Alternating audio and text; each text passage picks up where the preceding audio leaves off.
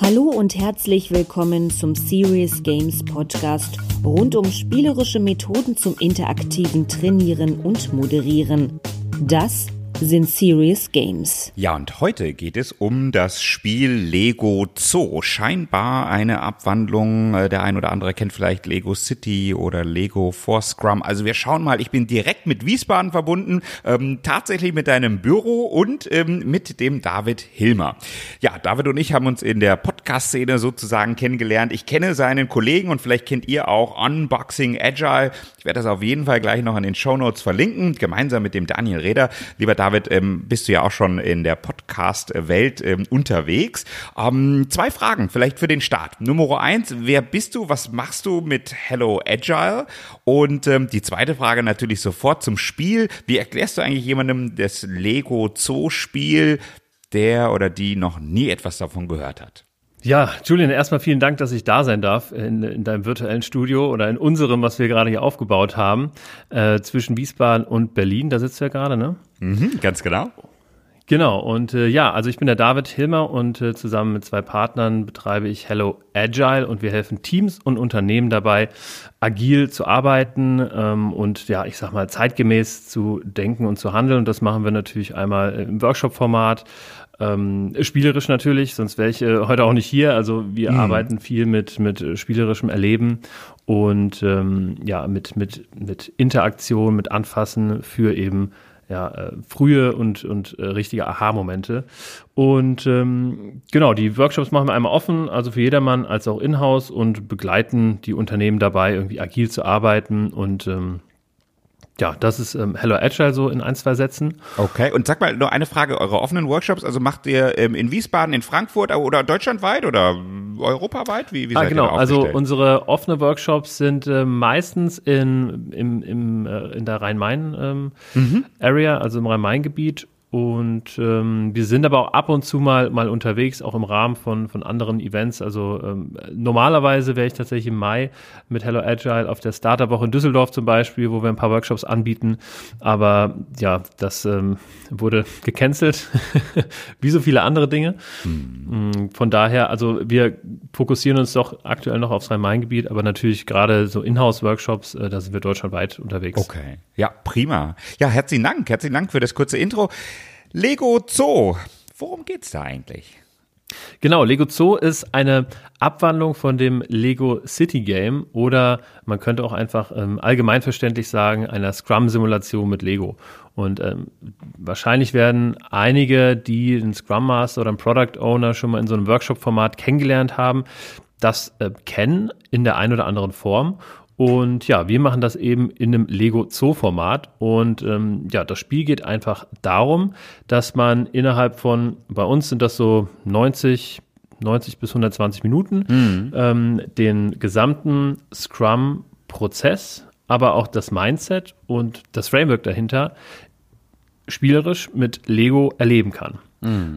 Und das hat den großen Vorteil, dass, ich war schon in verschiedensten Scrum-Trainings auch als Teilnehmer und nach so einem Scrum-Training ist man immer unheimlich motiviert, weil man so irgendwie alles, meint zu wissen, aber wie das dann in der Praxis aussieht, das weiß man dann eben überhaupt nicht und da wird man relativ schnell vor so eine Mauer gestellt und weiß nicht, wie man da drüber kommt. Und obwohl wir das nur mit Lego simulieren, gibt's da einfach unheimlich viele Aha-Momente der Teilnehmer und man schafft es wirklich sehr, sehr gut, das Theoretische tatsächlich in die Praxis zu übertragen. Okay, wow, also quasi hands-on Scrum, Prozess, Mindset und Framework. Also jetzt haben wir auch ein bisschen Zeit, um so ein bisschen zu gucken, wie genau ihr oder du das dann auch machst und moderierst. Das heißt also, ist das jetzt eher eine Simulation oder ein Spiel, was du zu Beginn eines solchen, geht's dann auch wirklich um agile Prinzipien bei diesem Training oder wann setzt du das ein? Also in welchen Kontexten? Ja, also meistens setze ich das am Ende eines zweitägigen Workshops ein. Also wenn wir zum Beispiel jetzt einen Scrum Master Zertifizierungsworkshop machen, dann machen wir eben kurz, bevor wir dann in die Prüfung gehen, einfach nochmal diese Simulation, um einfach das, wie gesagt, in die Praxis so ein bisschen übertragen zu können und nochmal diese diese Feinheiten zu erleben. Wo muss man darauf achten? Es ist doch extrem wichtig, miteinander zu kommunizieren. Und ja, natürlich darf man kommunizieren, auch wenn man jetzt nicht irgendwelche Scrum-Events oder sowas hat. Genau. Und von daher mache ich das einmal am Ende vor der Prüfung, um einfach noch ein bisschen Lockerheit zu erzeugen und die Leute noch mal ein bisschen vom Kopf ein bisschen in eine andere Verfassung zu bringen, bevor es dann wirklich in die Prüfung geht. Aber selbst wenn keine Prüfung da ist, macht es einfach unheimlich Sinn, am Ende eines solchen Workshops, nochmal so als Highlight, auch als Teambuilding-Maßnahme. Danach gibt es auch, weil man baut ja eine Zoo in dieser Lego-Zoo-Simulation. Das kann ich schon mal vorwegnehmen. Mensch, wer hätte das gedacht? Wer hätte das gedacht, genau. Also, und wenn man diesen Zoo gebaut hat, dann macht es natürlich auch super Sinn, dass man danach so ein Teamfoto macht, ne? Okay. Weil die Teilnehmer sind dann natürlich auch stolz auf das Gebaute und das kann sich wirklich auch sehen lassen. Ja, schön. Also ein spannendes Artefakt, was entsteht. Bevor ich jetzt gleich noch ein bisschen was musst du vorbereiten, wie moderierst du das an und ab und was gehört zum Debriefing dazu? Woher kommt denn die Idee? Also, wann hast du das vielleicht auch zum ersten Mal gespielt? Wo hast du das kennengelernt? Genau, also ich habe das tatsächlich auch kennengelernt in einem Scrum-Training, wo ich als Teilnehmer drin war. Ich habe davor schon immer wieder davon irgendwie gehört. Aber hatte eben noch kein Training, wo ich das wirklich kennengelernt habe. Also man muss dazu sagen, ich war früher in vielen verschiedenen Scrum-Trainings, weil wer sich ein bisschen mit Scrum auskennt, es gibt ja einmal die Scrum-Org, einmal die Scrum Alliance und ich konnte mich nicht recht entscheiden und habe dann bei beiden Organisationen praktisch so eine kleine Laufbahn begonnen und war da in recht vielen Trainings und Workshops und suche mir da natürlich oder habe mir da über die Zeiten eben das rausgesucht, was ich persönlich für die Teilnehmer eben am besten finde. Okay. Und ja, genau, da habe ich das in einem dieser Trainings kennengelernt und aber auch in einer ausgedehnten Form, da können wir dann später nochmal drüber sprechen, wenn wir über Abwandlung sprechen. Und ja, habe das eben für mich aufgenommen, das ein bisschen verändert und jetzt ist es so, wie es ist, in einem relativ knappen 90, wie gesagt, bis 120 Minuten Format. Die Ursprünge hat das sicherlich woanders. Wir haben da im Vorfeld schon mal ganz kurz drüber gemutmaßt. Ja, wir können noch ein paar Sachen vielleicht auch verlinken. Also ich habe jetzt quasi Lego for Scrum von dem Alexei Krivitsky gefunden und da scheint wohl so ein Time-Tag 2008 irgendwie dran zu sein, dass er dieses Spiel entwickelt hat und ja, wie das ja so in den Communities so üblich ist, genau, das vervielfältigt sich leider nicht immer mit Quellenangabe, deshalb ist mir die Frage mal wichtig, aber wir können ja ein paar Sachen in den Shownotes verlinken, die uns dazu einfallen, auch wenn es Variationen sind. Ja, aber das ist schon sehr nah an dieser Lego for Scrum Methode und ja, wie du schon sagst, also dadurch, dass das ja irgendwie einer vormacht und dann entwickelt sich das einfach weiter. Das ist ja eigentlich fast ein Selbstläufer und dadurch macht das wahrscheinlich jeder Trainer, der das nutzt, irgendwie ein bisschen anders und ich eben mit dem Lego Zoo. Absolut. Und ich finde, so entstehen auch manchmal ganz neue Simulationen und agile Spiele. Das ist ja auch ganz schön. Ja, absolut. Dann lass uns doch mal starten. Also, was musst du, sag mal, du hast jetzt vor, das in einem deiner nächsten Workshops zu machen. Was musst du denn konkret vorbereiten? Genau, vorbereiten muss ich einfach nur viele, viele Lego-Steine, die ich nicht wirklich vorbereiten muss, sondern einfach nur mitnehmen muss. Und außerdem bereite ich vor, beziehungsweise habe schon vorbereitet, Aufgabenkarten, also in Scrum werden die ja User Stories genannt, wo dann einfach draufsteht, was die Teilnehmer bauen sollen. Und ja, ansonsten muss man eigentlich gar nicht viel vorbereiten. Das passiert dann alles während dem Spiel. Man muss halt das Briefing irgendwie, das habe ich aber auch natürlich schon vorbereitet, damit alle wissen, wie, wo, was funktioniert. Und dann kann es eigentlich mit diesen Aufgabenkärtchen und den Legos losgehen. Man braucht dann nur noch einen Tisch. Dann selber in der Location, also einen Tisch und ich spiele das immer auf 2 Flipchart-Papieren, die ich dann zusammenklebe, sodass man eben eine große Fläche hat auf diesem großen Flipchart, wo man dann den Lego Zoo drauf baut. Okay, also auf dem Tisch, genau. Das heißt, du klebst die zusammen und dann ist das quasi der Canvas oder halt der Bereich, wo dann quasi der Zoo entsteht. Ja, das ist tatsächlich das Grundstück, was von der Stadt Frankfurt oder wo auch immer wir diesen Workshop machen, freigegeben wurde, wo dieses Scrum-Team dann ein Zoo drauf bauen soll. Okay. Das ist eine grüne Wiese beziehungsweise ein weißes großes Flipchart-Papier. Okay. Sag mal, und die Anleitungen, also moderierst du das nur an oder hast du die auch irgendwo, haben wir die Regeln auf einem Flipchart aufgeschrieben oder wie geht's dann tatsächlich los? Genau, also die Regeln habe ich auf einem Flipchart aufgeschrieben und die Regeln sind eigentlich denkbar einfach. Also ich habe einmal eine Vision, die ich mitbringe, dann sage ich eben Bescheid, wer welche Rolle einnimmt und ich nehme die Product Owner Rolle an. Wer jetzt mit Scrum nicht so firm ist, also die Projektleiterrolle könnte man auch sagen. Dann wird einer. Für solche Aussagen wirst du bestimmt in der einen oder anderen Community. Ich versuche das immer so verständlich wie möglich auch für Leute, die davon noch gar nichts gehört haben, zu sagen. Na klar. Natürlich ist der Product Owner was anderes als Projektleiter.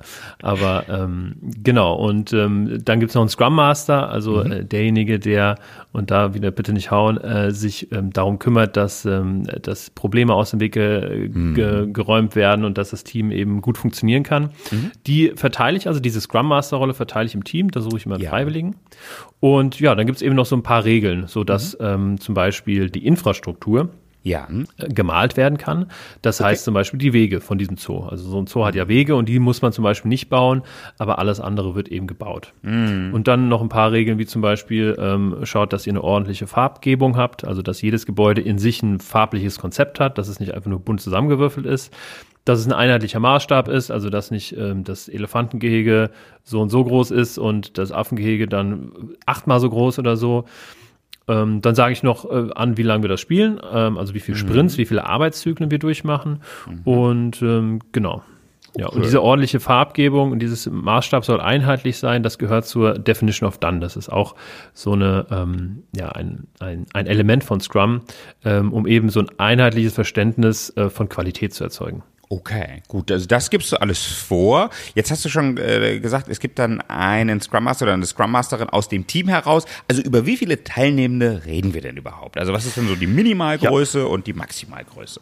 Genau, also Minimalgröße würde ich mit 5 beziffern. Und da müsste man auch nicht unbedingt einen Scrum Master dann auswählen. Denn das Spiel funktioniert oder die Simulation funktioniert tatsächlich auch ganz gut ohne Scrum Master, wobei ich dann so ein bisschen als Spielleiter dann auch in diese Rolle schlüpfe.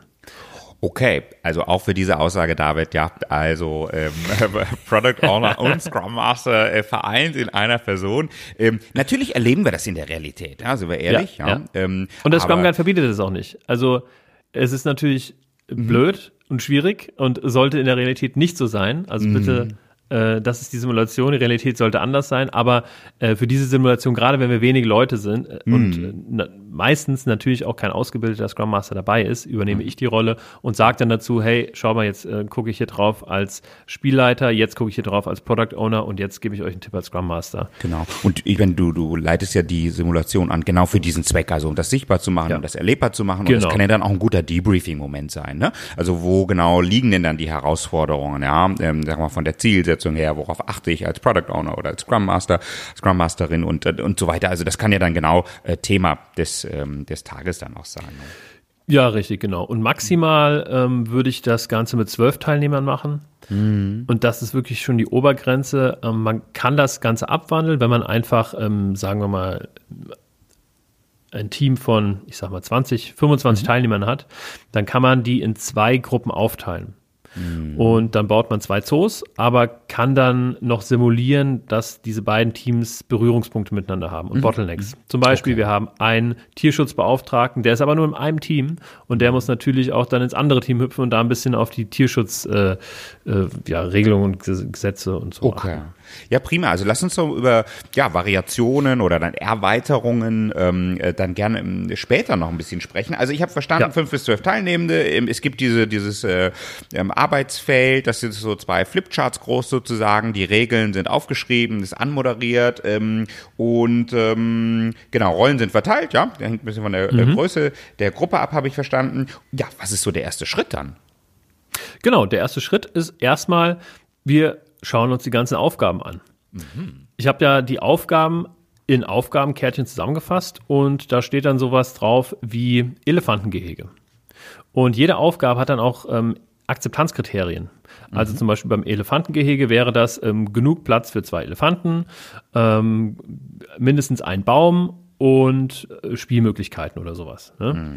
Und so hat praktisch jede Karte für sich, also jede Karte ist eine Aufgabe, jede Aufgabe für sich eigene Akzeptanzkriterien. Dann gibt's ja noch einen Kiosk, der Kiosk muss grün sein und da muss mindestens 2 Produkte erkennbar sein. Dann gibt es dann noch sowas wie eine Amphibien- und Wasserwelt, wo da eine Brücke drin sein muss und so weiter und so fort.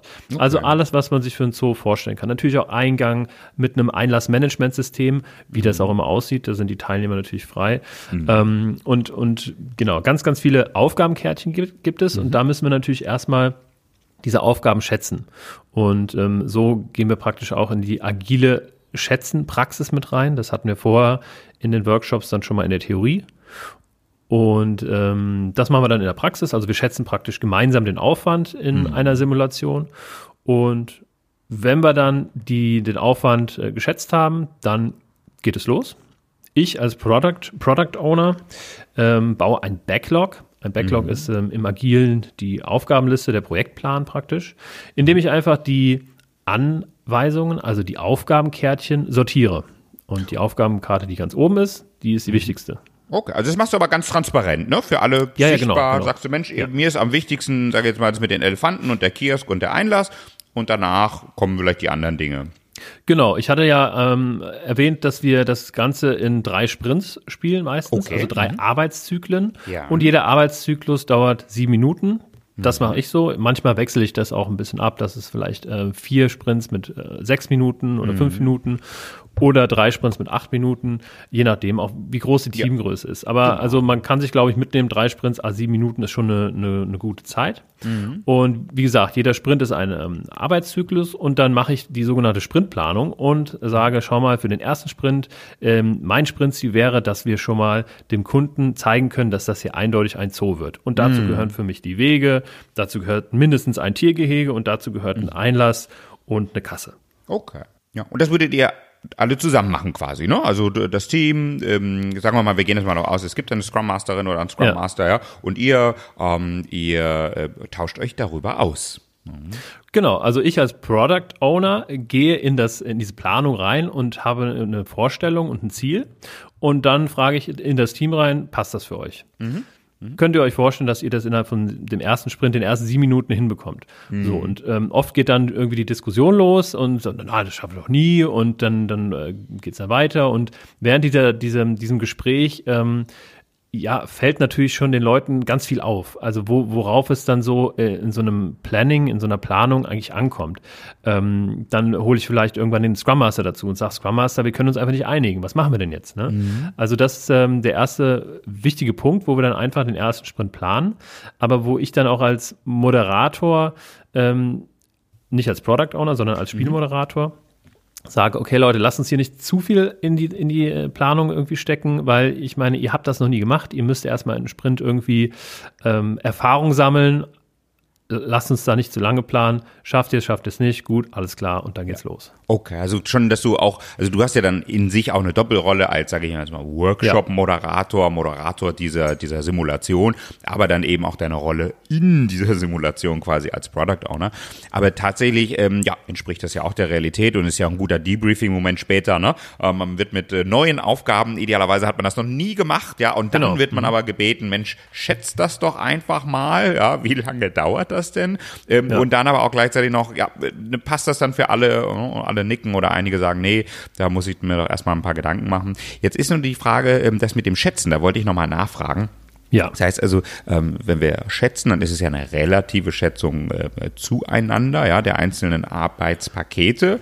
Also du hast die ja so quasi schon geordnet oder priorisiert, könnte man auch sagen. Also was genau wird dann geschätzt? Weil bist du eher so, dass du sagst, Mensch, wir schätzen Komplexität relativ zueinander. Ja, was ist komplexer zu bauen, zu liefern? Oder sagst du wirklich, okay, wir können auch den Aufwand schätzen? Genau, also mit dem Thema Schätzen machen wir jetzt natürlich ein kleines Fass auf, aber Genau, also im agilen Schätzen geht es ja darum, nicht die Zeit zu schätzen, also nicht, ich brauche eine halbe Stunde, Stunde, Tag oder sonst was, sondern es geht darum, eben in Relation zueinander zu schätzen. Ja, das heißt, wenn das eine der Aufwand 1 ist, den wir jetzt einfach mal als 1 beziffern und das andere braucht ungefähr doppelt so lang, dann bekommt das eine 2. Und so wird praktisch durchgeschätzt. Und diese 1 oder 2 oder wie auch immer, das sind sogenannte Story Points, also Aufgabenpunkte könnte man sagen. Und das ist eine Einheit, die man nicht 1:1 übersetzen kann in zum Beispiel Zeit, Komplexität oder. Mhm. Und da hilft es erfahrungsgemäß den Scrum-Teams, wenn man jetzt Scrum-Teams in der Praxis hat, hilft es, wenn man gar nicht so viel über die Einheit sagt, sondern die Einheit sich irgendwie selber bilden lässt. Denn es ist in der Praxis eine Mischung. Einmal aus Komplexität, aber auch irgendwie aus zeitlichem Aufwand. Das spielt da mit rein, ob man das will oder nicht. Aber auch so Funktionalität. Also Funktionalität im Sinne, was bringt es eigentlich meinem Kunden? Und das ist so ein Dreiklang, also Aufwand, Komplexität, Funktionalität für mich persönlich und diese Storypoints spiegeln einfach eine eigenständige Einheit wider, die das versucht irgendwie umzusetzen. Okay, nein, aber es ist wichtig ja zu sagen, welche Elemente, so in dieser Simulation, sich eben widerspiegeln. Ich glaube, dann haben wir's, ne? Also quasi die sortierten User Stories, das Gespräch, die erste Schätzung. Du als Moderator achtest dann darauf, dass sie wirklich dann auch ins Tun kommen, und dann geht's los. Was beobachtest du dann? Also wie entwickeln sich so auch die Flow-Momente, sage ich mal, im Spiel? Was machen die Teilnehmenden häufig? Genau. Also dann geht's los. Dann ist ja eigentlich also in dem Moment wird der erste Legostein angefasst, ne? Also das war jetzt ja nur so ein bisschen das Vorgeplänkel und dann geht der erste Sprint los, die ersten 7 Minuten und dann ist natürlich erstmal so ein bisschen Chaos, ne? Und das will ich natürlich auch ein bisschen provozieren, ne? Weil das ist ganz normal, dass da ein bisschen Chaos ist und dass erstmal die Kommunikationswege nicht passen, ne? Also es ist tatsächlich immer zu beobachten, dass dass entweder diejenige oder das Miniteam, also die 2 oder die 3, die sich um die Wege kümmern wollen, dass die meistens die kompletten 7 Minuten aufbrauchen und nicht fertig werden mit den Wegen. Weil ein Akzeptanzkriterium bei den Wegen ist bei mir auf dieser Karte, sie sollen skalierbar sein. Das heißt, wenn irgendwie die Stadt Frankfurt entscheidet, dass da noch irgendwie eine Fläche dazukommt oder dass da noch ein anderes Gehege dazukommt, dass die in irgendeiner Art und Weise skalierbar sein sollen. Also das soll nicht feststehen, ne? Also ganz im Sinne des agilen Arbeitens. Ja? Und die tun sich da oft so schwer mit und nehmen erstmal ein anderes Flipchart, zeichnen da alles auf, versuchen das dann zu übertragen, versuchen das zu synchronisieren mit den Leuten, die natürlich Gebäude bauen. Also zum Beispiel ein Affengehege oder sowas, ne? Und das ist tatsächlich zu beobachten, dass am Ende des ersten Sprints die Wege fast immer nicht fertig werden. Dass aber auch die Gebäude nicht wirklich fertig werden, weil die Leute, die diese Gebäude bauen, die schätzen, also die machen das Gegenteil eigentlich von dem, was sie machen sollen. Eigentlich haben sie 7 Minuten Zeit, um so viel zu bauen, wie es geht. Aber sie nutzen eben diese 7 Minuten, um ihr eines Gebäude perfekt zu bauen. So, und das kommt dann meistens nach dem ersten Sprint raus, wenn wir dann über den Sprint sprechen und sagen, was ist denn hier gerade passiert, ne? Und was kann man noch beobachten im ersten Sprint? Es wird wenig miteinander kommuniziert. Also innerhalb der Bauteams wird natürlich irgendwie wie verrückt gemacht, aber es wird wenig kommuniziert. Es wird meistens nicht die Zeit irgendwie nachgefragt. Wie lange haben wir denn noch? Ich habe natürlich so einen Time-Timer, also so eine große Uhr, die ich den Workshop über immer wieder nutze. Aber im ersten Sprint stelle ich nur meine Handyuhr und lasse den Time-Timer weg. So. Und weil ich natürlich den Scrum Master irgendwie, also weil ich natürlich hoffe, dass der Scrum Master selber darauf kommt, Mensch, ich könnte ja vielleicht mal gucken und den Teams vielleicht ansagen, wie lange sie noch Zeit haben oder so. Denn am Ende dieses ersten Sprints, wenn wir da fertig sind, klopft es an der Tür und dann kommt der fiktive Kunde rein und will natürlich das Ergebnis sehen. Absolut, ja. Ja, und das ist tatsächlich in, ich sag mal, 85-90% ein Desaster. Also da sind so 1-2 Wegeansätze auf der Fläche und ansonsten nur viele Legosteine und Zeug und sowas. Und dann gibt's halt erstmal so ein Krisengespräch. Der fiktive Stakeholder oder Kunde, die Stadt Frankfurt, die dann diesen Zoo anschauen möchte, die verschwindet dann wieder ganz schnell und dann gibt's ein Gespräch. Ja. Und das ist tatsächlich auch so ein bisschen das Tal, in das wir da alle zusammen reingehen, weil die Leute nie und nimmer erwarten würden, dass sie noch was irgendwie auf die Reihe kriegen, weil sie haben ja nur noch 2 Sprints Zeit, ne? Ja. Und das ist so der Tiefpunkt. Und übrigens, das hatte ich am Anfang gar nicht gesagt, die Vision gebe ich ja vor, ne? Also das gehört ja zu diesen Spielregeln und die Vision ist immer die gleiche, nämlich wir bauen einen so tollen Zoo, dass jeder das Foto auf seiner eigenen Facebook-Seite posten möchte. Okay. Oder Instagram-Seite. Ja, genau, ein Instagrammable Zoo, das ist genau. mit Sicherheit auch heute schon irgendwo eine Anforderung auf diesem Planeten. Okay. Ganz genau, ja. Und dementsprechend ist ja erstmal die Laune irgendwie ziemlich weit unten, weil man relativ schnell merkt, dass der erste Sprint meistens irgendwie ein bisschen chaotisch ist. Okay.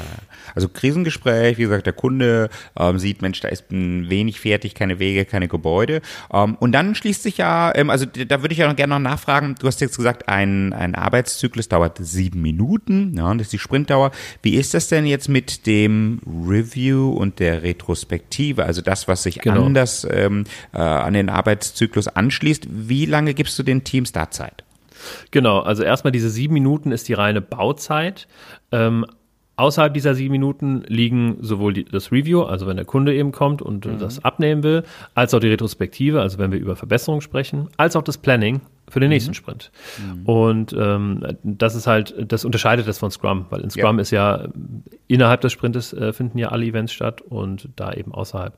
Und ich bin tatsächlich ein Freund davon, nicht immer eine Timebox zu geben. Also ich führe eine Timebox dann an, wenn ich merke, okay, es wird rumdiskutiert und um die Sache drumherum und es wird einfach nur des Diskussionswillens irgendwie wegens diskutiert und dann gebe ich eine Timebox, aber ansonsten lasse ich das immer gerne laufen, weil die Teilnehmer dann eben auch merken, okay, warum machen wir denn hier gerade eine Retrospektive, warum machen wir ein Review und warum machen wir das Planning und warum Planning 1 und Planning 2, also das ist schon ziemlich wertvoll und deswegen verzichte ich da meistens auf eine Timebox. Also Krisengespräch haben wir gehört, das wäre Review, das Tal, du hast es genannt. Was sind so häufige Erkenntnisse in der ersten Retrospektive? Genau, also die häufigsten Erkenntnisse sind eigentlich, dass wir mehr kommunizieren müssen, dass wir Teams einteilen müssen, dass Leute, die irgendwie gerade fertig sind, das auch sagen. Und ganz wichtig natürlich, dass die Uhrzeit regelmäßig angesagt wird. Und tatsächlich ist bei den meisten Dingern das so, dass der Scrum Master, also es wird entschieden, dass der Scrum Master zur Halbzeit oder alle 2 Minuten die Uhrzeit ansagt. Und das wundert mich tatsächlich ein bisschen, aber es ist tatsächlich fast immer so, anstatt dass man einfach sagt, okay, wir stellen den Time-Timer, also die große Uhr, stellen wir genau an diese Stelle und jeder kann jederzeit gucken. Also es wird das immer praktisch auf den Scrum Master die Aufgabe weitergegeben. Und das sind so Sachen, die im ersten Sprint rauskommen. Dann gebe ich an, hier und da nochmal einen Tipp einfach, damit wir besser in den Workflow reinkommen, wenn ich feststellen sollte als Moderator, okay, das klappt hier überhaupt nicht. Genau. Und dann, wenn wir dann das Review hatten, das geht ja meistens ziemlich kurz, weil der Stakeholder gleich wieder rausgeht, weil wir nicht so viel gebaut haben. Und die Retrospektive, wo wir dann unsere Prozessverbesserung für den nächsten Sprint besprochen haben und eben dieses Krisengespräch geführt haben. Dann geht's weiter und dann sage ich nochmal, okay, jetzt machen wir mal kurz einen Cut hier.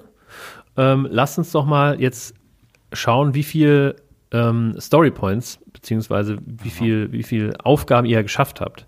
Und dann erkläre ich denen auch, wie man denn damit umgehen kann, wenn eine Aufgabe, zum Beispiel das Elefantengehege hat jetzt zum Beispiel 8 Storypoints, aber es ist nicht fertig.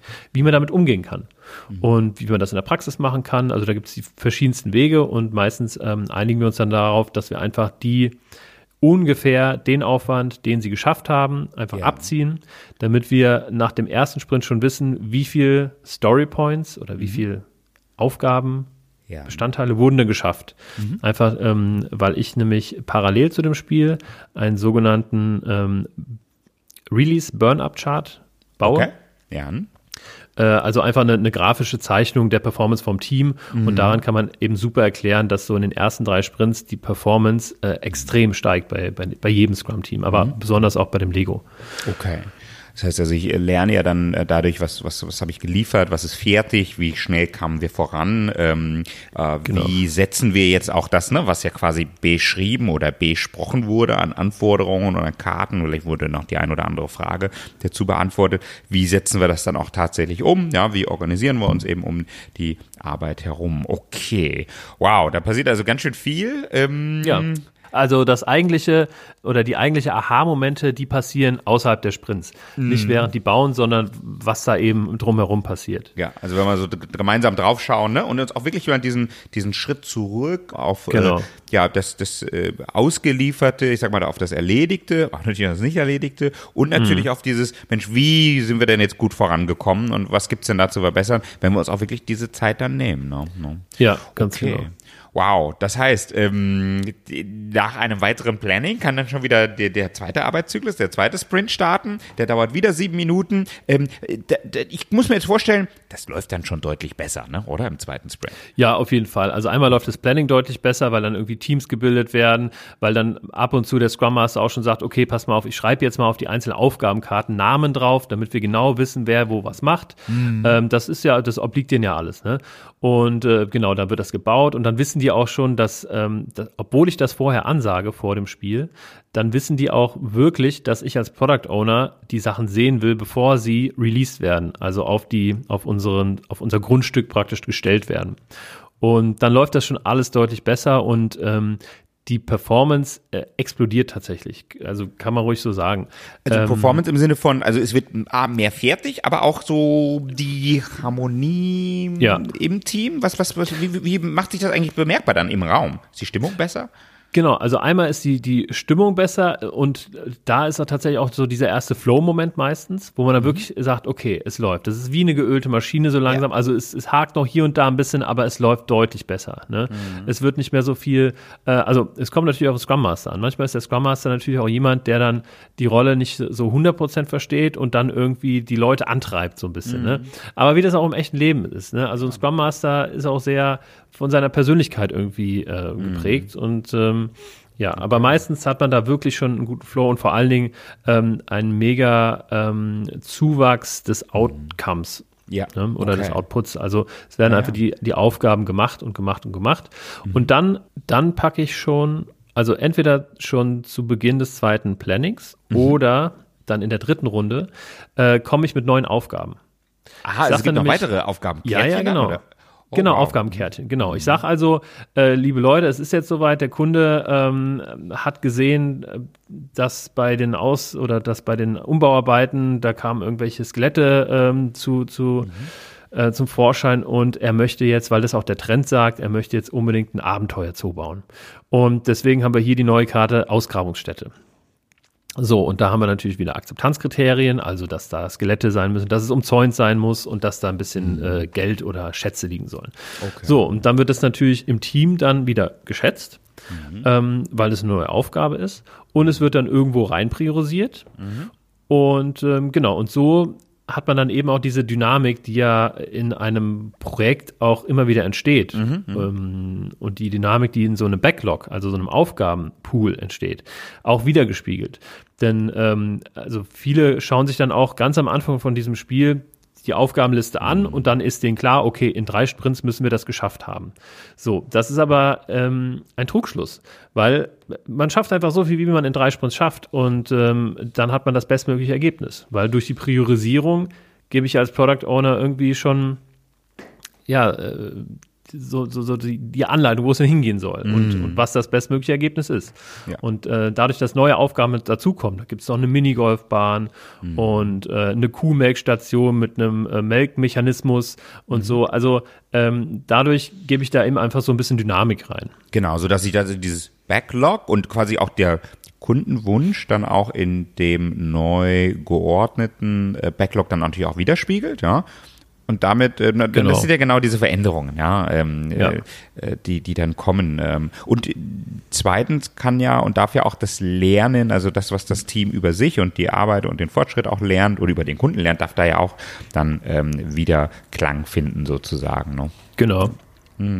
Ja. Okay, wow. Also der zweite Sprint, ich kann mir jetzt vorstellen, selbst jetzt mit 1, 2 neuen Aufgaben, ich denke, kann mir gut vorstellen, dass da Gruppen ganz gut mit zurechtkommen. Das heißt, es folgt dann wieder das Review, die Stadt Frankfurt in dem Fall kommt wieder rein, ist jetzt wahrscheinlich deutlich glücklicher, ne, weil ein bisschen was geliefert ist. Absolut. Wie verhält sich so der Kunde, also das bist du ja dann in dem Fall, aber eher so freundlich, wertschätzend oder auch nachfragen? Gibt es da so Momente, die dir besonders wichtig sind in der Moderation oder in dem Ja, Spielen also des Kunden? wir machen tatsächlich unsere Scrum-Workshops auch öfter zu zweit, mit 2 Trainern.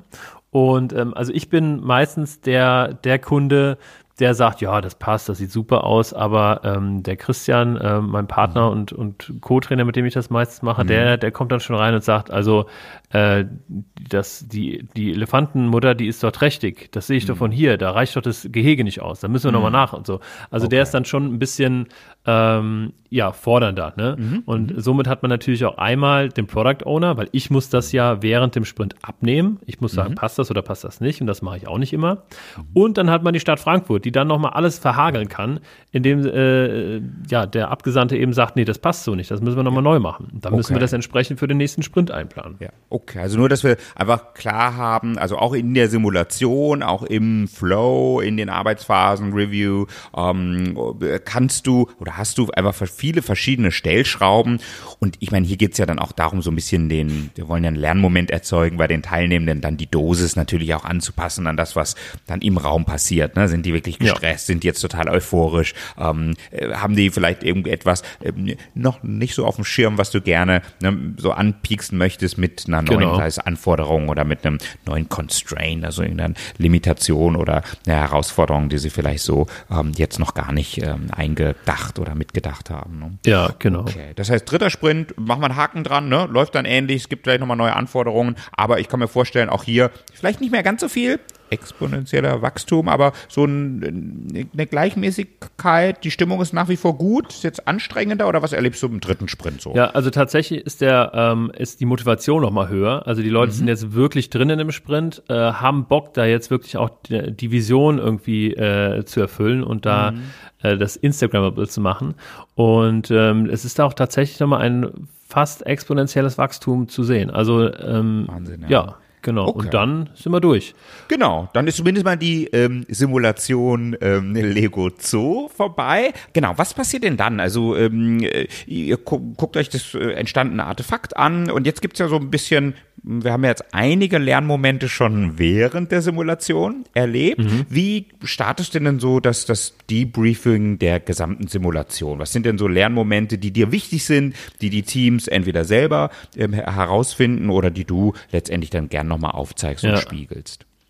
Also erstmal so ein kleiner Praxistipp, also ich gehe dann hin und mache dann nochmal im letzten Review, schauen wir uns dann nochmal alles an, lassen uns die ganzen Gebäude erklären und das ist dann wirklich ein schöner Moment, weil man dann sieht, ach krass, am ersten Sprint sind wir noch total abgekackt und jetzt hier steht wirklich ein cooles Modell da, ne? Und teilweise habe ich dann da auch schon irgendwie noch ein zweites oder ein drittes Flipchartblatt drangehängt, weil dann so viel entstanden ist. Und dann mache ich das Gruppenbild mit denen. Dann haben die Möglichkeit, nochmal ihre Dinge zu fotografieren. Ich fotografiere auch nochmal. Und dann, ganz wichtig, Pro-Tipp, die Leute bitten, Pause zu machen, aber gleichzeitig sie dazu einladen, zusammen das Ganze abzubauen. Weil sonst, wenn man das alleine abbauen muss, ist relativ viel Arbeit. Genau, so können wir uns als Facilitatoren das Leben auch ein bisschen einfacher machen. Ne? Okay. Absolut. Genau, und dann haben wir Pause und dann sprechen wir einfach drüber, was ist denn da passiert. Und da habe ich tatsächlich keine bestimmte Debriefing-Frage. Also ich will im Debriefing auf nichts Spezielles hinaus. Ich frage einfach nur, wie war das für euch? Ja. Und daraus entsteht dann einfach ein Gespräch. Und dann frage ich eventuell nochmal, ob euch das weitergeholfen hat, irgendwie das Ganze in die Praxis zu übersetzen. Und also ich sag mal, 90-95% aller Teilnehmer finden diese Simulation super. Nicht nur super spaßig, sondern auch super wichtig, um einfach die Theorie nochmal greifen zu können. Und die Diskussionen oder Gespräche, die daraus entstehen, die sind wirklich ziemlich cool, ziemlich wertstiftend. Und genau, ja. Okay, und hast du so vielleicht einfach so 1, 2, 3, ja, ich sag mal, typische Rückschlüsse, die Teilnehmenden ziehen? Also natürlich, ne, hängt immer davon ab, welchen Hintergrund haben die, ne, aus welchem Kontext kommen die, das ist klar. Aber dass wir so vielleicht ein Gefühl dafür bekommen, was ist dann so, vielleicht auch ein besonderer oder vielleicht auch für dich überraschender Rückschluss oder ein Key Learning, was die Teilnehmenden mal bei irgendeinem deiner Workshops gezogen haben. Ja, also tatsächlich, ich meine, ich mache das ja regelmäßig und oft und mittlerweile ist es sehr, ich sag mal, also da kommt nicht mehr viel Neues, wo ich sage, boah krass, okay. Das hat jetzt noch keiner gefragt, aber relativ am Anfang, als ich das so 2, 3, 4 Mal gemacht habe, da kam dann irgendwie raus und für mich das Learning ist rausgekommen, dass diese Simulation tatsächlich alle Scrum-Elemente drin hat, aber dass man es wirklich, wirklich merkt, dass man da nicht das Daily drin hat. Also das Daily Scrum Meeting, wo man sich ja in der Realität täglich eine Viertelstunde trifft am Morgen, um so die letzten und nächsten 24 Stunden oder die 24 Stunden zu besprechen. Und das fehlt natürlich, weil bei einem 7-Minuten-Sprint brauchst du keine Dailies zu machen. Aber man merkt das wirklich, dass dieser kurze Austausch fehlt und nicht simuliert werden kann. Und das ist so ein Aha-Moment auch für mich und auch für die Teilnehmer, der immer wieder auftaucht. Und wir hatten auch schon Teams, wo der Scrum Master dann gesagt hat, so, pass mal auf, ich würde gerne ein Daily einführen, auch wenn wir dafür keine Zeit haben. Und da habe ich als Spielleiter gesagt, okay, pass auf, dann machen wir einfach, ich stoppe die Zeit bei 3,5 Minuten und dann habt ihr eine Minute Zeit, um Daily zu machen und dann geht's weiter. Okay, ja. Ja, und das war super. Also tatsächlich ist das irgendwie so dieses große Learning. Und ansonsten, was auch immer wieder mit reinspielt, ist das Thema Kommunikation, wie wichtig denn Kommunikation ist. Damit das alles klappt und auch dieses Zusammenspiel. Also das kann man ja nicht in der Theorie vermitteln, wie ein Scrum-Team in der Praxis zusammenspielt und was da so diese Nuancen sind, die da mitspielen. Und das ist eben das, was wirklich, wirklich am Ende dann der große Aha-Moment ist und was auch immer wieder irgendwie in den Kommentaren kommt. Ja, spannend. Und das ist ja auch das Schöne bei, sagen wir mal, Simulationen oder spielerischen Interventionen. Wir machen so einen kleinen Raum auf, wo man experimentieren, ausprobieren kann, in dieser Spielwelt, also jetzt hier mit dem Kunden Stadt Frankfurt sich dann eben befindet. Und dennoch fallen ja die Teilnehmenden häufig in ihr liebgewonnenes, klassisches Verhalten, nicht zurück, aber das ist das, was man dann auch gut beobachten kann in solchen Zeiten und damit auch wie du sagtest, ein gutes Gespräch initiieren kann. Ne? Ich habe aber jetzt auch verstanden, es gibt, du hast das vorhin nur ganz kurz angesprochen, und vielleicht können wir noch mal ganz kurz da einen kleinen Exkurs machen. Es gibt ja so 1, 2 Variationen. Also du hast ja schon gesagt, Mensch, wenn der jetzt eine sehr große Gruppe ist, dann machst du das auch manchmal mit 2 Teams, die dann zusammenarbeiten. Da gibt es dann so einen Engpass. Vielleicht kannst du dazu noch was sagen. Und was ich auch verstanden habe, es gibt ja noch weitere Rollen. Die habt ihr auch mal als Variation gemacht mit diesem Tierschutzbeauftragten. Und vorhin haben wir ja sowieso schon gesagt, wir können ja als Moderatoren die Dosis der Veränderung kann man ja gut, also sehr feingliedrig steuern. Ja. Also dass man ja nicht die Teams überfordert oder eben auch unterfordert. Ne? Also was gibt's da noch für Spielarten?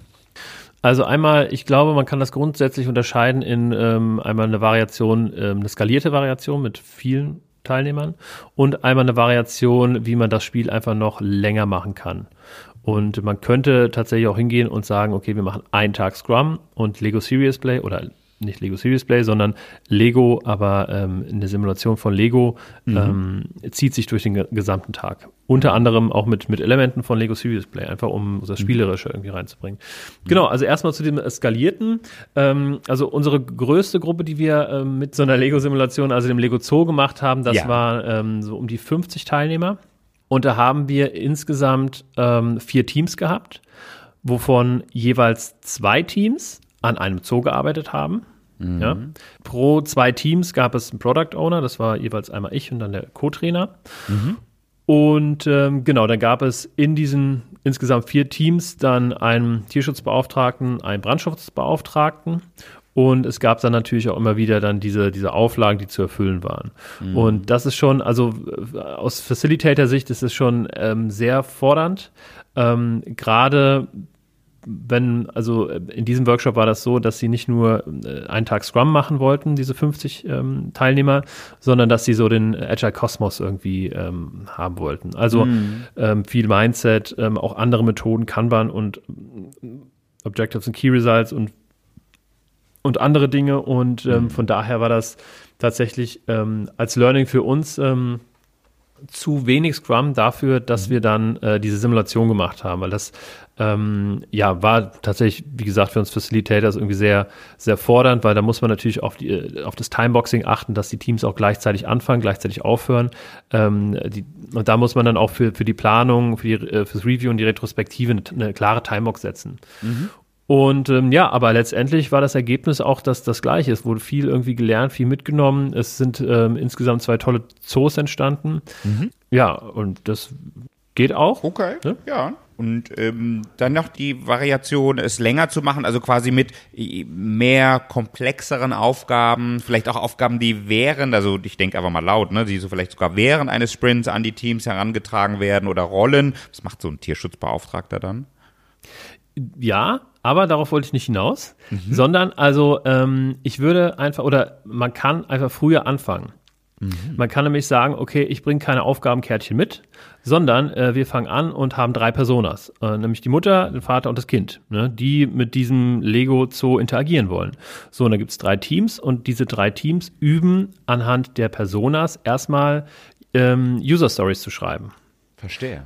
Also Anforderungen zu schreiben im Sinne der User Stories, also als wer möchte ich was, warum, und die zusammenzutragen. So, und dann hat man aus den User Stories, erstellt man dann gemeinsam Backlog, macht noch eine andere Schätzmethode, zum Beispiel Planning Poker.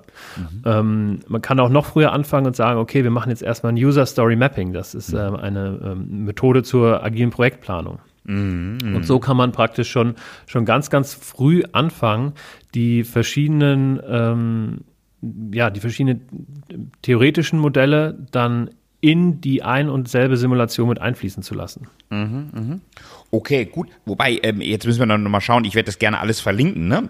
User Story Mapping, Personas, vielleicht hast du auch noch Links für mich oder eben auch das Planning Poker. Wobei, dann reden wir ja schon über eine deutliche Verlängerung dann der Simulation, oder? Also kannst du vielleicht noch so ein Time-Tag an diese einzelnen Dinge dranpacken? Also so ein User Story Mapping, Persona Creation, User Stories schreiben und dann noch das Planning Poker.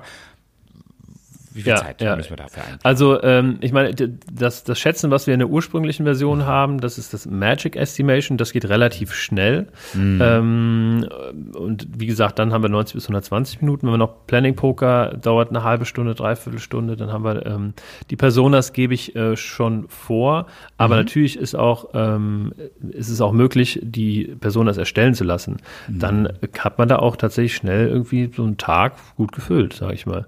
Genau, wohl wissen, ne, nochmal, das ja mit der Simulation wird ja gelernt, ja, und darum geht's ja, ne, und das ist halt hands-on, ne, es ist dann am jetzt hier fiktiven Fall des Zoos, aber eben natürlich dann auch mit den ganzen, Theorien, Techniken, Tools, Canvases, schwierigen Momenten, Change-Kurven, die man dann so auch erleben kann. Einfach im Kleinen dann, ne? Genau, aber diese längere Version eignet sich vor allem für Trainings, die vielleicht einen Tag Scrum in a Nutshell oder sowas, aber nicht mit einer Prüfung hinten dran, weil dafür entfernt man sich zu weit vom eigentlichen Scrum-Framework, also mit User Story Mapping, User Story schreiben, das ist Schätzen, das ist alles nicht innerhalb von Scrum und nicht wirklich prüfungsrelevant. Von daher eher praxisorientiert und eher in so einem, ich sag mal, in so einem Teamcharakter, wenn ich als Team einfach mal irgendwie einen schönen Impuls zu Scrum haben möchte und wie sieht denn Scrum in der Praxis aus oder so. Wow, toll. Vielen, vielen Dank also für diese, ich sage mal so behind the scenes Eindrücke. Ne? Das ist ja auch so das Ziel dieses Podcasts, dass man so ein bisschen gucken kann, so den Trainern, den Trainerinnen so ein bisschen über die Schulter gucken kann, auch so ein bisschen in den Kopf auch reinhören kann. Was genau ist dir da wichtig? Wie genau machst du das eigentlich? Ich habe vielleicht noch so 2 abschließende Fragen. Also, Frage des Tages oder Frage der Zeit. Natürlich kann man das mit einem verteilten Team machen. Also, das jetzt physisch nicht an einem Ort ist.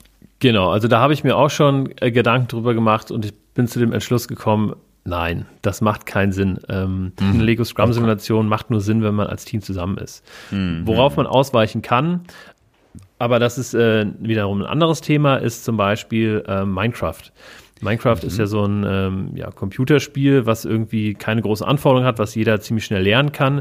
Und man kann die gleichen Prinzipien auch in Minecraft übertragen, dass man praktisch virtuell irgendwie ein Haus baut oder eine Stadt oder sowas. Ja, genau. Okay. Das heißt, dann wäre die sozusagen, wir würden alle in unseren Homeoffices sitzen genau. Und hätten dann anstatt des Flipcharts wären wir einfach im Browser in einer Minecraft-Welt und stöpseln dann da die, sag mal, Steine oder dann die Gebäude zusammen. Ne?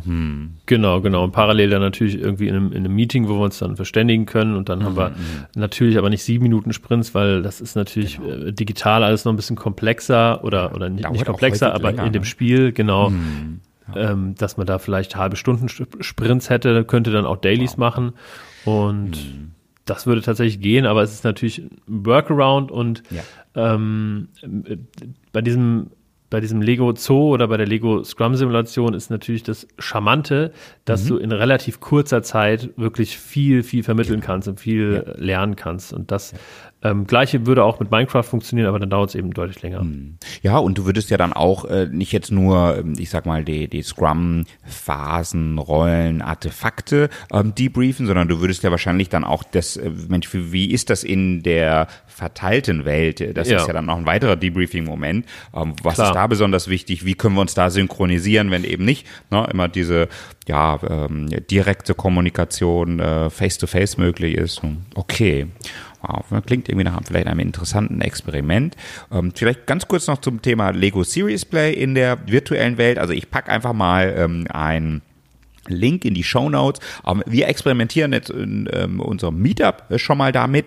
Und wie gesagt, hat alles seine Vor- und Nachteile und mit Sicherheit ist auch nur ein Teil gut übertragbar. Ne? Ja. Meine letzte Frage an dich, David, ist, was ist so dein ultimativer Facilitation-Tipp? Also, wenn jetzt jemand sagt, Mensch, das klingt doch spannend, da lade ich mir mal runter, gucke ich mir an, ich würde das gern mal moderieren in einem meiner Workshops. Welchen Tipp kannst du dieser Person zurufen und mitgeben? Ja, also der beste und wichtigste Tipp ist wohl, nimm genug Lego mit. Damit steht und fällt das Ganze. Also je mehr Lego da ist, desto schöner wird es, desto mehr Spaß macht das den Leuten und desto weniger gucken dich die Teilnehmer blöd an und sagen, ja, lieber Scrum Master, wir brauchen mehr Material und dann sage ich das Product Owner, ja, geht nicht so. Also von daher nimmt genug Lego mit. Ich mache das auch ab und zu für andere Unternehmen das Ganze, wo ich als Trainer tätig bin und da ist auch die gleiche Simulation schon vorgegeben, aber dann steht da irgendwie so 2 Kästen mit Lego, die einfach zu wenig sind. Deswegen nehme ich mir immer mein eigenes Lego-Set mit.